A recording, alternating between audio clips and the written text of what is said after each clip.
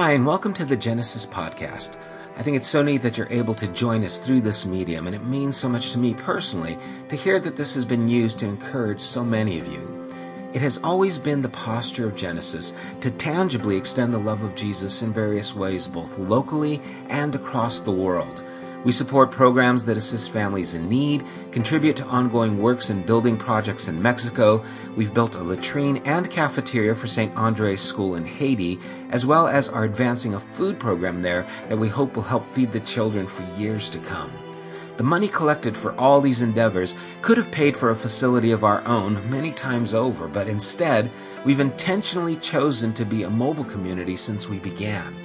We now have before us an opportunity to invest in a building of our own. We're not doing this, however, without considering the works we're committed to or even the works we feel compelled to keep doing in the future. But we're asking if you've benefited from this podcast or from anything that Genesis has done, would you consider partnering with us by donating to this work directly at www.thegenesisstory.com. and click on the Building Fund tab. Joshua told the people, "Consecrate yourselves, for tomorrow the Lord will do amazing things among you.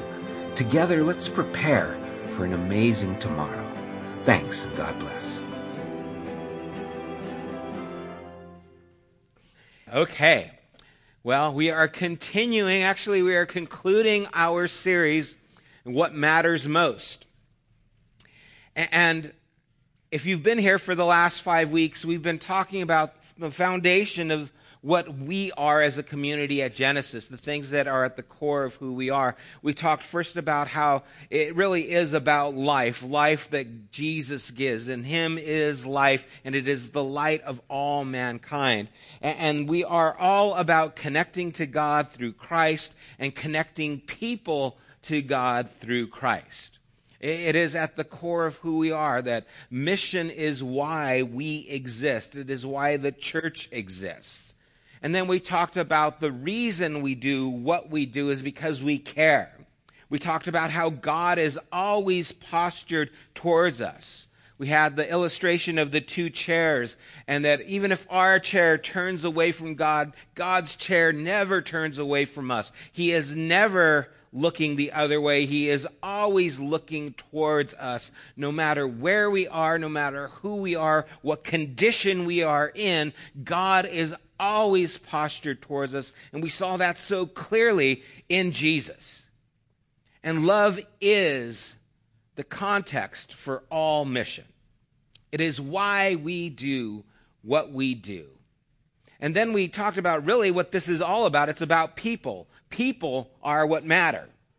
It's not about organizations. It's not about churches. It's not about structure. It's about the work of God that is taking place in the hearts of people.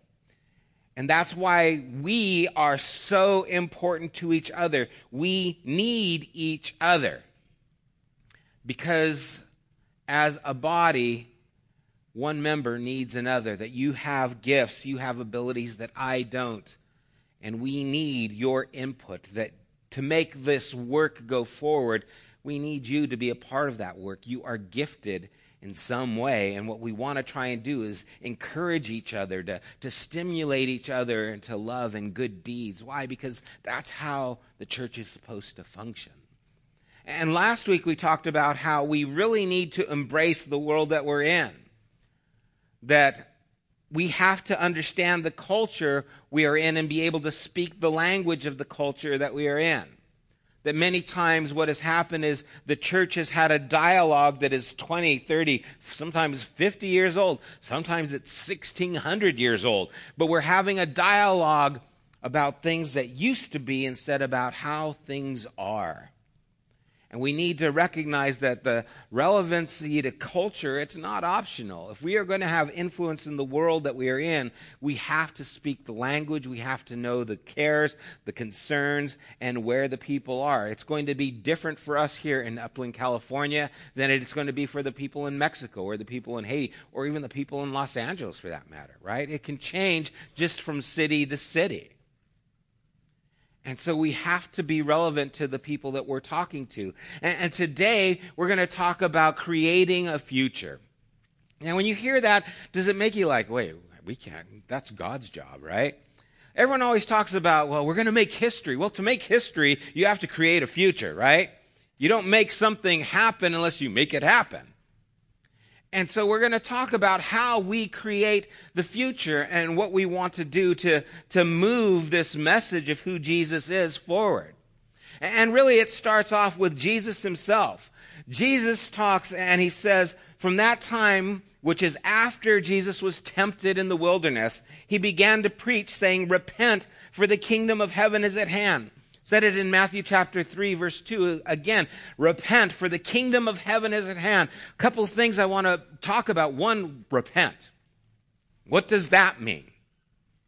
A lot of times we have in our mind the idea of repent. Stop doing the bad things you're doing. Start doing good things.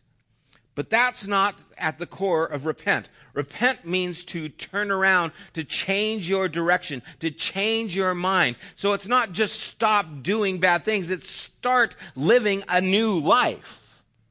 Last week we talked about this renewing of your mind, right? That you are to present your bodies as living sacrifices, holy and acceptable to God. That's your reasonable service. And don't be conformed to this world, but be transformed by the renewing of your mind, that you might be able to prove what is the good and acceptable will of God. That's repentance. That's changing the life direction. And again, he talked about not being high-minded, not to think yourself more high than you should, but again, to recognize that you're part of something that's bigger. And so, repent, for the kingdom of heaven is at hand. It means change your focus. Change your life's direction. Why? Because the kingdom of heaven is at hand or near.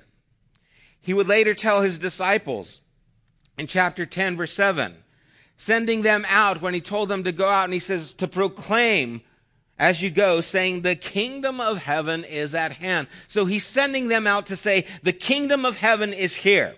The kingdom of heaven is happening. What does that mean? Because Jesus was all about the kingdom of heaven. And I think it's important that we understand what the kingdom of heaven is. Because it is the rule of God in the hearts of men and women. So there's, in a sense, a revolution that is taking place.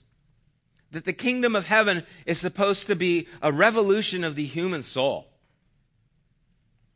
And the word revolution from the Latin means, or it says revolutio. How's that for Latin, right? And it means a turnaround. See, the revolution is a turnaround. It's a fundamental change in power or organizational structures that takes place over a period of time. And so, Jesus saying the kingdom of heaven is at hand. He's saying there is something at work here. There is a turnaround that takes place. The reason we repent is because we need to line up with this work that is happening in God's kingdom. And now we get to be a part of it, this turnaround, this change, which is why we have to change directions so that we can be a part of this. It's a revolution for humanity itself. But revolutions are anything but safe or peaceful. Whether it's the American Revolution, the French Revolution, what's happened in other countries, whenever there's a revolt, a change of power, there usually is a lot of casualty. And the kingdom of heaven is no different. When Jesus started this revolution, the first century with Nero, there were thousands upon thousands who gave their life for their faith in Jesus. Last year, it is estimated that 7,100 Christians were killed, martyred for their faith, which is more than it's been, like 3,000 more than it was in 2014. So people are still giving their lives for this cause, for this purpose. And so when he says the kingdom of heaven is at hand, I don't want you to feel like, oh, good, let it come here. I'm here and I'll welcome it. No, if we're going to be a part of it, we're going to make this turnaround. If we're going to repent and be a part of this, know that there is a cost involved with it. And it's pushing us to do what the King is doing. It is pushing us to be his hands, his feet, his voice to the world that we're living in. And so how did Jesus bring about this revolution? How did he show that the kingdom of heaven is at hand? Does anyone here like to work out? I know some of you do. You probably don't want to raise your hand because it's like, yeah, I do. See, when you work out, it's not like once a month, okay? You have to work out like regularly. And there's different ways of working out. There's working out to achieve a goal, like you want to be an athlete and you want to break, this record for running certain distances at certain speeds. But then there's my kind of working out, where you just work out to break even. I just like to eat pizza, so I want to work out so I don't turn into, a blimp. Don't say anything, okay? It could be worse. And so the idea of working out is it's going to require something. It's exercise. It's costing you pain to be able to do these things. It's not just you go there and you lay down and you listen to someone tell you what to do. No, you have to actually be engaged and break a sweat. Otherwise, it makes no difference to you. And so for us to exercise these things, there has to be this pain. I don't like pain. You know the saying, no pain, no gain. I like the saying, no pain, no pain. All right? That's a good one. No pain, no pain. I'm all for no pain. But I know if I'm going to make a difference, then there has to be an exertion of some time, somehow. Turn with me to John chapter 4. Let's see how Jesus brought about this kingdom. I'm going to give you a little summary of what's happening because you're familiar with this story. But we need to paint a culture. I need to swallow my gum because it's getting in the way. Okay. We have the Jewish people, and then alongside of them are Gentiles, the Roman Empire, but there are also people who are now no longer Jew, and they're not just Gentile, but they're kind of a half-breed. They maybe have a parent who is Jewish and a parent who's a Gentile, and a lot of these are the Samaritans. And in the Hebrew mind, the Samaritans, they are a disgrace to their people. They have betrayed their lineage. And what we have is Judea. We have this county, basically, of Judea that's over here. And then you have another county that is Samaria that's over here. And this is where those people are. The ones who have betrayed their own people by mixing with those heathen, those Gentiles. And then you have Galilee over here. And to get from Judea to Galilee, it's about 70 miles. It's about 2.5-day journey. But a good Jewish person would not go through Samaria. If you were a devout Jew, you would go around. It's a little bit more hazardous, it's a little bit more difficult, and it's about twice as far, about 130 miles. But it was just a way that you showed your devotion to God. I'm not going to go through the unclean county of Samaria. Right? It's a mentality. Some people think those ways about counties here. I'm not going to go through Samaria because I am devout to God. I don't want to be unclean. And so Jesus is with his disciples. And in verse 4, it says, now he had, don't have it up there. Now he had to go through Samaria. He didn't have to go. He could have went around like all the other good Jewish people, but it says that he had to go. So he was being compelled to go through Samaria. Verse 4, now he had to go through Samaria, so he came to a town in Samaria called Sychar, near the plot of ground Jacob had given to his son Joseph. Jacob's well was there, and Jesus, tired as he was from the journey, sat down by the well. It was about noon.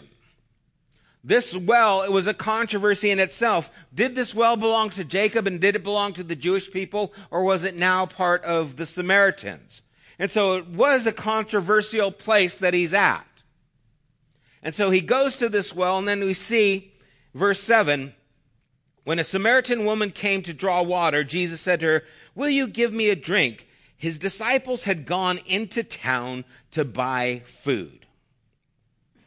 A little parenthesis there.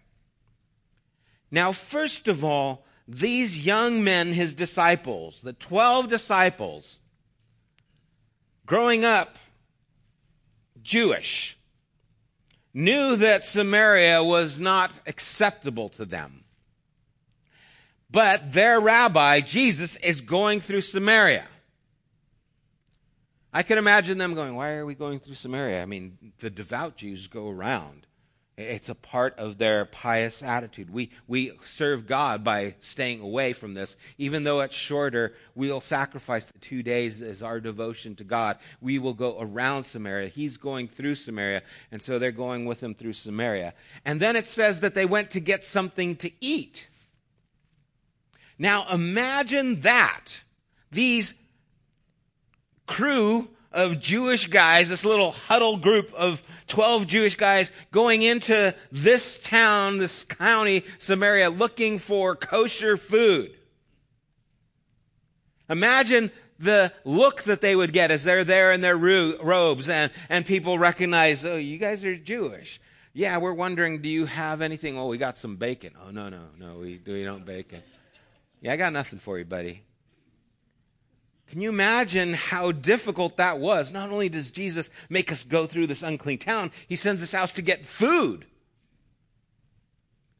When I was in Haiti, a couple of years back, we were going up to Jeannot's house where we would meet. Everyone would meet up at his house, and we were staying at a hotel about 5 blocks away, and so we were walking up to his house, and I was walking with this guy named John, and I forget the occasion, but John said, well, let's get a bottle of wine for Jeannot, and we'll take that up to him. And I said, okay. And there's a market on the way to his house. I say a market. You know, it's a house that has shelves in it, kind of. It's not what we consider a market. And so I'm okay. And you have to understand, walking through the streets of Haiti, they can tell I'm not Haitian.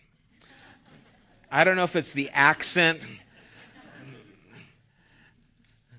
or the bleached white skin, right? So when you're walking through, you are a rarity. And so everyone looks at you because you're the only white people there. And so it's a little awkward. You know, they're really nice people, but it's a little awkward. You're walking through and everyone looks at you and then they're speaking to you in languages, like, hey, I don't know what you said. I'm just walking through the streets of Haiti. And so it's a little unnerving, and we get into this store, and I'm looking at stuff, and I'm like, man, I don't know what any of this stuff is. And then John's trying to ask the lady for a bottle of wine, and it's like there's this language better because she doesn't speak English. We don't speak Creole, but I guess wine is a universal language or something. So finally points him to this shelf where there's these bottles, and it's like, well, I don't know what that is, but that ain't wine. And so he finally gets this bottle of wine, and then you have to pay for it. And I'm looking at this candy because I'm like, is that candy? Should I try some of that? I'm just like, because I like trying, something different, but it's not like fully wrapped, and I'm thinking, I'm not going to go for it. And so John's interacting with them, and he's trying to find out how much is this bottle of wine. And it's like $50 or something like that. And it's like Boone's Farm, it's like nothing. It's like, what is this? And he's like, he's trying to negotiate with them for this bottle of wine, but you're a foreigner speaking a foreign language, and they're looking at you like, what are you doing here? You're coming here and you're starting to haggle for this wine, and so we ended up buying, I don't know how much we got the wine for. And then we're walking back, and I just felt like, man, this was such a ordeal. Just give me, a market that I'm used to where I know everything is. Imagine these disciples in a foreign place where there's this racial tension, even more so than with me in Haiti. And having to go and buy food. It's like, man, this Jesus, what's he doing? Why is he doing this? In the meantime, Jesus is having a conversation with this woman. And the conversation. He asks her for water, and she says, you're a Jew. You don't ask us for anything. He says, well, if you knew who it was who was speaking to you, you would ask me to give you living water. And finally, she says, give me this living water. And they get into a conversation about worshiping. And he tells her, well, go and get your husband. And she goes, well, I don't have a husband. He says, oh, you're telling the truth. You actually had 5, and you're just living with a guy right now. So now we know what kind of woman she is. She's like the original Desperate Housewife, right? Okay, she's not a person who you would see as upstanding. And as he tells her this, she says, wow, I perceive you're a prophet. Let me talk to you about worship. You Jews say that you're supposed to worship in Jerusalem, but we say, that this is a place to worship. And he says, I'm telling you that the true worshipers of God will worship him in spirit and truth. And God is looking for those people. And she says, well, I know the Messiah is supposed to come. And when he comes, he's going to put all things right. And that's when he tells her, woman, the person you're speaking to, I am he. And right as he says that, we see that the disciples come back. Verse 26, Jesus declared, I, the one speaking to you, I am he. Just then, his disciples returned and were surprised to find him talking with a woman. But no one asked, because they were chicken, what do you want? Or why are you talking with her? So we see their attitude. What are you talking to her? Imagine now this woman talking with Jesus, having this open heart conversation with Jesus, and all of a sudden these 12 pack of guys come walking in looking surprised. Imagine their look. Like, hey, what's with you? What's with her? And they come in kind of giving this little like inquisitive eye that just enough for 12 of them to make you feel really awkward, right? Like I kind of did going into that store at Haiti, and I walk in and the people go, what? They kind of look at you like, who are you? Why did you pop in here? They weren't expecting that. And so what happens is we see her response. Because just then, the disciples returned, and they were having this inquisitive wanting to know, why are you talking with her? Then, leaving her water jar, the woman went back to town and told the people, come see the man who told me everything I did. She left everything. I wonder, sitting there talking with Jesus and then seeing 12 guys coming at you looking like, hey, what are you doing here? Especially the Jews' attitude toward the Samaritans, and especially men's attitude towards women. They probably came in there, hey, you're talking to our rabbi? What kind of business do you have doing with our... I could see them. Peter was already like, Lord, no one will ever take you. I'll die before that'll happen. And Jesus like, oh man, you don't get it. And then she's like, oh man, I like talking to you, but I really don't want to deal with them. And And she leaves immediately. And she probably felt very uncomfortable having to deal with that.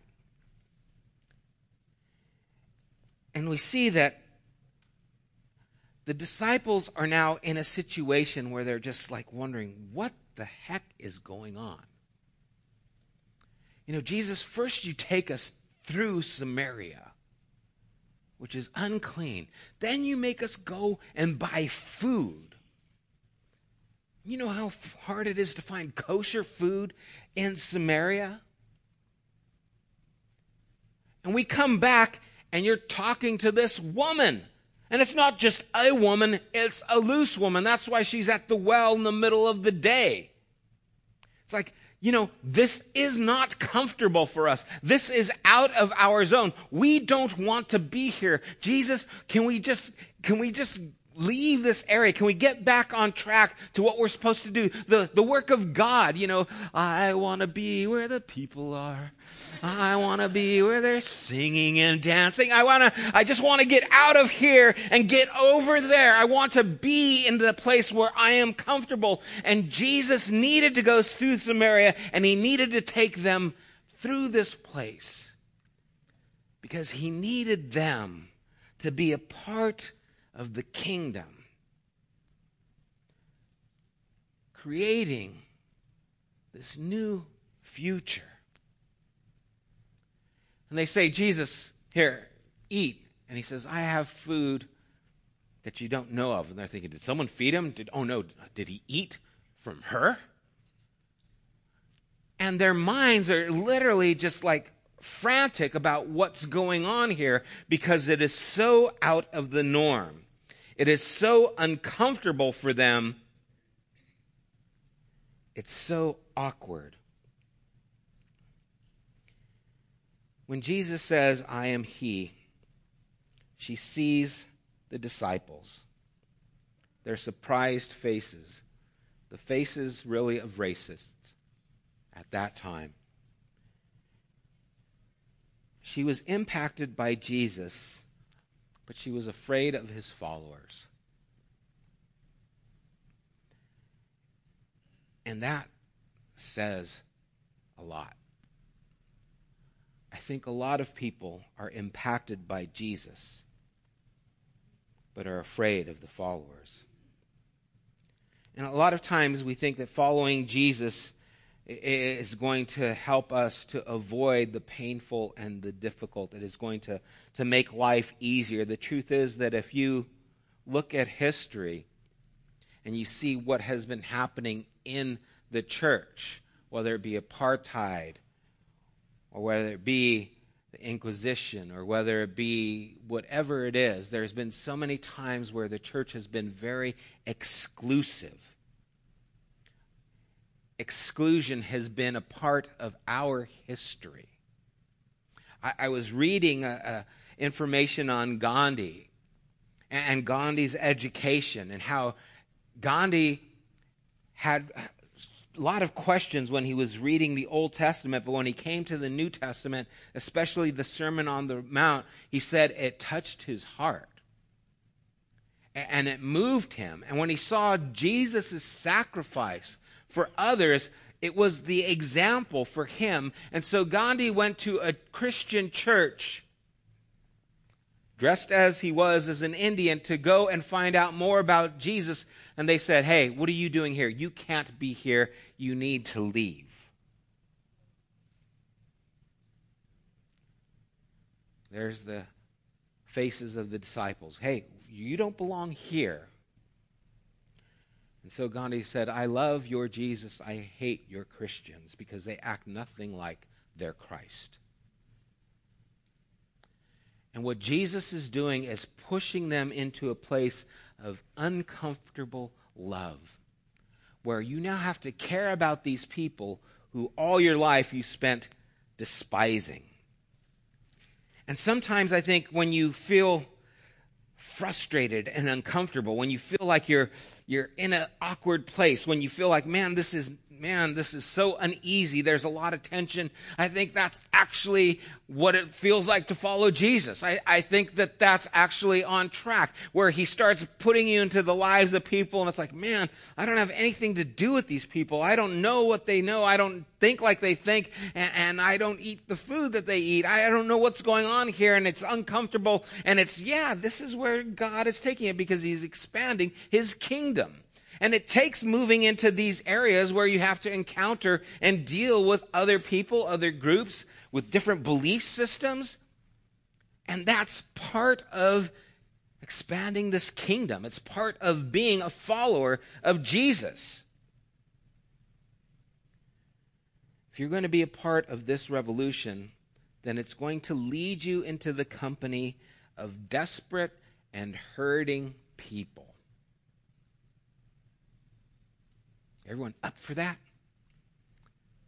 Because if you really look around, we are all desperate and hurting people. And God reached out towards us. And what he's asking us to do is continue that work. One of our core values is that creativity is the natural result of spirituality. And when people hear the word creativity, they think, that's not me. I'm not creative at all. But you see, if you can make someone laugh, you've just created an atmosphere. If you can make someone feel welcome, you've just created an environment where that person can now be engaged. So it's not a matter of, can you paint? Can you play guitar? Can you sing? It's a matter, can you create a space where people feel welcomed into this conversation about God and who Jesus is? And you can. We can all do that. And see, that's what Jesus did. I need to go through Samaria. Why? Because it's shorter? No, because I need to teach these 12 young men, some of them teenagers, who they are and who I am, which is a revelation of who God is. And by going there, they started to see their prejudice. They started to recognize the things that were happening actually inside of them. You see, Jesus is creating the future. He is developing the kingdom. He is pushing forward the agenda of God, and he's bringing these 12 reluctant now here men saying, what the heck are we doing? Why are we here? Who is she? Did someone give them something to eat? They have so many questions. Their minds are literally going poof, because this is outside of their comfort zone to the nth degree. But this is what the kingdom of heaven looks like. Erwin McManus writes, bees create hives, ants create colonies, humans create futures. What is the future we are to create? It is to be a participant of the kingdom of God. See, the disciples walked towards everything that they had avoided and didn't understand. They were now walking into a place that they were all their lives told, you can't be here. And that's exactly where Jesus took them. And I bet you the same thing is happening to us today. We start stepping into areas where we just say, I shouldn't be here. And Jesus is just smiling and saying, yep, this is where I'm at. I've been having a conversation here for a while now. This is where I've been revealing myself. Welcome to the conversation. And he pushes them into that. And so it would seem that if you're moving towards something that you don't understand, that makes you uncomfortable, then you're probably following Jesus. You're probably moving in the right directions. You know, the Pharisees asked Jesus in Luke chapter 5, why do you eat and drink with tax collectors and sinners? And Jesus answered, it is not the healthy who need a doctor, but the sick. I have not come to call the righteous, but sinners to repentance. This is the kingdom of heaven. This is creating a space where all of mankind is welcome. This is opening the doors of our hearts to the people out there. Do you really think that you or I even begin to understand the love that God has for people? Do you think you even have a glimpse of how compassionate God is? Of how merciful, how gracious God is? We talked about this Wednesday. That no matter how gracious you are, God is much more gracious still. That God is much more loving still. He gave, after all, his life for everyone. Everyone. The Samaritan woman. You can fill in the person, the type, whatever you want. Jesus loves more. You see, what we're wanting here, when we say we are a part of this kingdom, is we're not asking you if you go to church. We're not asking you if you're saved. We're not asking you if you're going to heaven. We're asking you if you are a part of the revolution that Jesus has started all the years ago that are reaching out to mankind. We're asking you if you are a part of this work, if you are being pushed beyond your boundaries to love people beyond your ability, if we are able to extend this grace that has been given to us, are you able to move into these areas where you are so uncomfortable because you have been avoiding these areas all your life, and Jesus is saying, this is where I'm at. If you're going to create a future, you've got to lead that way to where no one has gone before. Forget Star Trek. This is something new that's going to expand the kingdom of heaven itself. And it begins with you and me stepping into these areas of uncomfortable, awkward positions, because that's where God is expanding the kingdom of God. If we don't create a space there for them to understand God's love, then we are not advancing the kingdom of God. Then we are not following Jesus. Then we can't call ourselves Christian like Christ, because we don't look anything like him unless you are extending your love to that most awkward Samaritan woman. And this is what it means to create the future. This is where we believe that the gates of hell will not prevail against the church.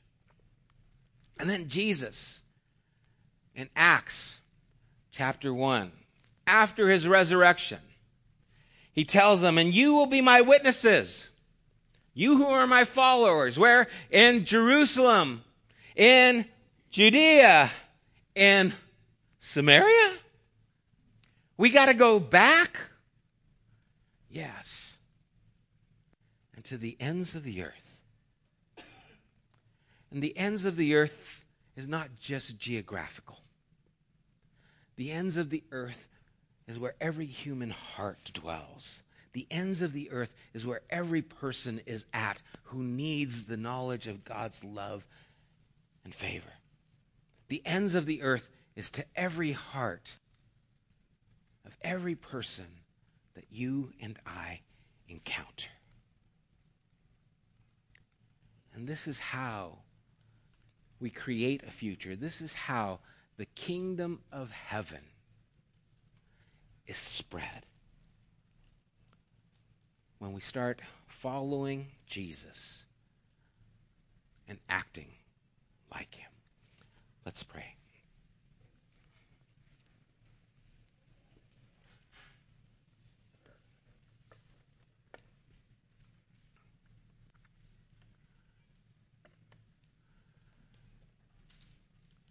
Father, it seems that every year or so I look back and it feels like I'm not the same person I used to be. I feel like I believe a little bit differently than I did before. It feels like I love a little bit more than I did before. And God, I think it's a good thing that I question my own beliefs, that I challenge them over and over again, because you are always pushing me to be more. You are always wanting me to step into something new, and it's always uncomfortable, and it's just stepping to where you already are. And so, Lord, I pray for everyone here that we too would be your disciples, and we too would follow you, even like the 12 did those years ago. And as uncomfortable and awkward as it was for them, Lord, they still followed you. And Lord, as uncomfortable and awkward as it is to step into these new areas of conversation and extend ourselves to people maybe that we normally wouldn't have, Lord, that's exactly what it's like to follow you. That's exactly what the kingdom of heaven looks like. And Jesus, we do not want to misrepresent you. Jesus, we do not want to give anyone the impression that you do not love them so much that you've given your life for them. So we ask that you expand our understanding, that you would push us into these areas that are uncomfortable, that we would recognize that following you is such an adventure, and it is scary beyond belief, and it is amazing beyond comprehension, and that the kingdom of heaven is here at hand, and we get to be a part of it. May we embrace this truth. Would you stand together with me? May you hear Jesus' words to you. His word is go. And may you go where he leads you. May you go with the love that he carries with him. And may you create the future and be a part of the building of God's kingdom. God bless you guys. Have a wonderful week. You have been listening to the Genesis podcast. We invite you to join us at one of our weekly gatherings. You can find more information at www.thegenesisstory.com, as well as opportunities to help financially support this podcast. Thank you for listening.